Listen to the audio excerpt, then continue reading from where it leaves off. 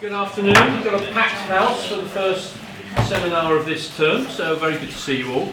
I'm delighted that today we have a former colleague of mine, Americo, who's here to talk about new media, old media and politics in Brazil. Americo was, in my time, head of the Brazilian service, the BBC World Service. He then went back to Brazil to lead a TV news operation and then became Director General of Brazil's public broadcaster and is now back in the UK with the BBC as head of global partnerships, so extending his reach around the world. But there are a few people who are better placed to explain Brazilian politics in the media than America, so you're very welcome. Thank you very much. Good afternoon to everyone. I will try to show you a picture of what's happening in Brazil now. Maybe some of you have some experience in Brazil, so forgive me if I'm going to give you some details that I already know. And obviously I'm going to talk about how the media is impacting politics in Brazil. Brazil usually is seen as a very happy place and a place where you have a lot of parties, carnival, World Cup, football and everything, but I would describe Brazil right now as a land that is deeply divided and where we can find huge tensions on all sorts of the political, economic and the social life. The country is going through a major crisis. In terms of politics, we have not been this divided since the times of the coup d'etat, the military coup d'etat in 1964. It's really a profound division between all the sides. Everyone seems to be acting like a hooligan. Brazil is the country of the football, so you will not be surprised that everything becomes sort of what we call a fla-flu, that the two most popular teams there, you are either one side or the other side. And we even given names to the both sides that are in political conflict in Brazil at the moment. The coxinhas and the mortadelas. It is like a football thing, but based on food. Coxinha is a very traditional chicken ball that is very delicious. I like it very much. And mortadella is a cold cut that is very popular, very cheap. So the implication here is that coxinha is a very posh kind of people, and the mortadellas are the very popular people. So the mortadellas, they actually call themselves this, mortadellas and coxinhas and everything. The mortadellas are the guys that actually cheer for Lula. They, for the Dilma Rousseff, who was the president that was impeached last year. She was elected, and then there was a lot of accusations of corruption, and she was impeached. The people that support is what I would call the old left. I don't like to describe people left, right, and anything. I don't think that applies necessarily anymore. But the people that would be shout very loudly that the policies that the Workers' Party adopted lifted 30 million people out of poverty in the 12 years that they were in power. The others, the coxinhas, and as I say, they actually are very proud of being coxinha. They criticize, they're completely the opposite. They criticize PT, the policies, the economics. They say that, okay, we lift all these people out of poverty, but we adopted several economic policies that were completely wrong and that do not apply to Brazil. And that's why we are in a deep economic crisis, and I'm going to describe a bit of the crisis. And both sides staged last year huge demonstrations in favor, that was the time of the impeachment. The coxinhas all in yellow, the Brazilian national color, all demanding impeachment of the president, and the mortadellas also making a huge demonstrations in support of the government. That was all very fine, but started becoming very aggressive in many ways. Both sides have good arguments. I think both sides they are partly right and partly wrong, as you often get. Brazil made a huge effort to lift all those people out of poverty, and it's a huge effort, and the social problem in Brazil is huge, so it was really an accomplishment to do this. A lot of this is being reversed now, but it's also true that the PT made a lot of political mistakes, huge mistakes. And both sides are not talking to each other. That's a key point of the whole thing. That was the politics. The economic picture. Brazil had a boom. When I was there, I think I lived most of the good recent years of Brazil. The economy was very impressive, was with the help of these people that left poverty, there was much more consumption, there was a lot of things happening. But right now we are facing the biggest economic crisis since the 80s.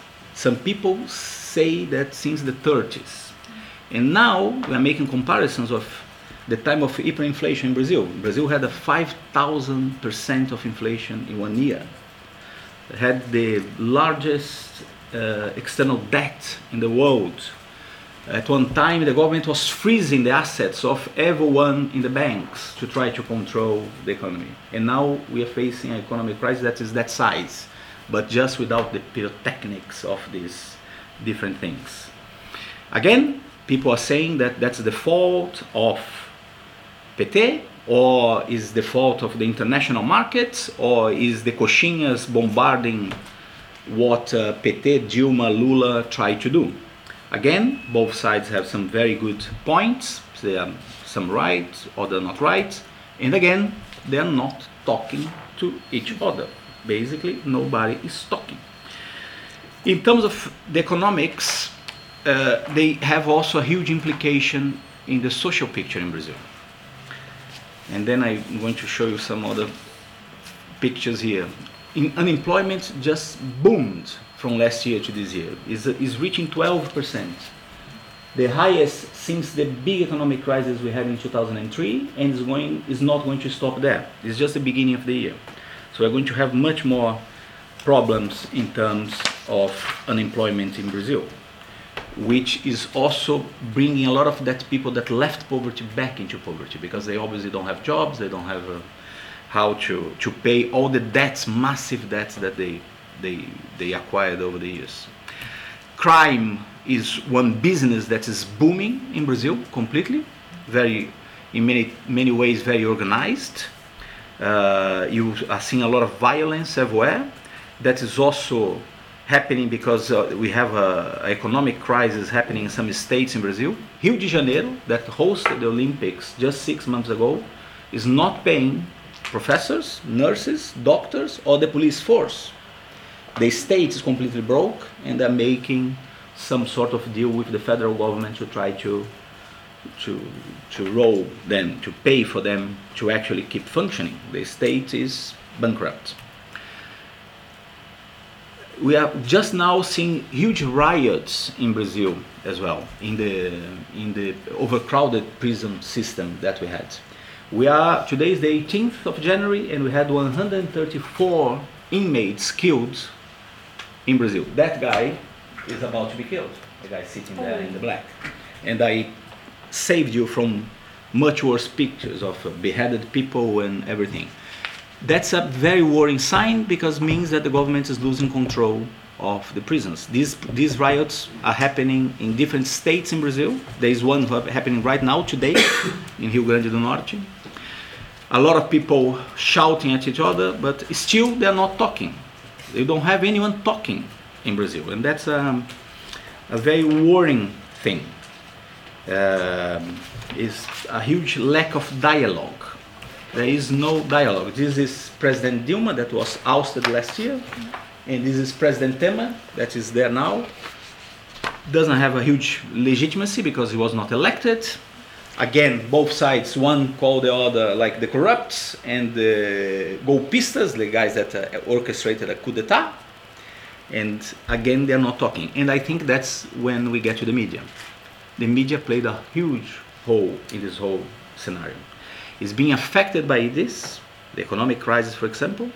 The traditional media, the legacy media, is being deeply affected because the business model is changing, as it's changing everywhere in the world. But you have to deal with this massive crisis.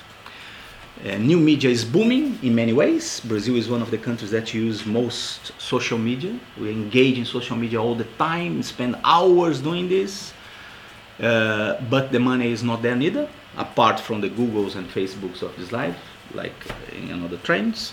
And what I think is very worrying is that the legacy media, the traditional media, they completely gave up because they were being cornered. They just decided that opinion was the way forward. So they actually took sides. extremely sides. Veja, this is the front page last year of Veja. This is President Lula, of course, the most popular politician in Brazil for ages. Veja is the most important Brazilian magazine. Is wants to be, when they grow up, the economist in Brazil, and they decided absolutely to take sides. They're making a campaign, basically. They and many others.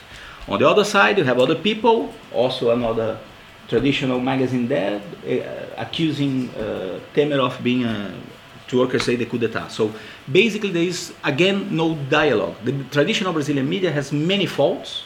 It's very concentrated, it's very elitist, very few groups control a lot of the media, very few families, it's family owned until now. But at least up until recently, when they didn't have so much pressure from the business model and the lack of money and everything, they were trying to do some sort of quality journalism. So they were trying to show all sides of a dispute, or at least some sides of the dispute, at least two sides. Now basically they are doing campaigns. New media, in terms of the politics and how they are behaving, is not helping much. Actually, I think they are making the whole thing worse.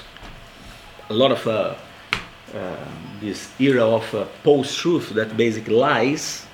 There is a lot of the social media is used as many places in the world as a tool, a political tool for all this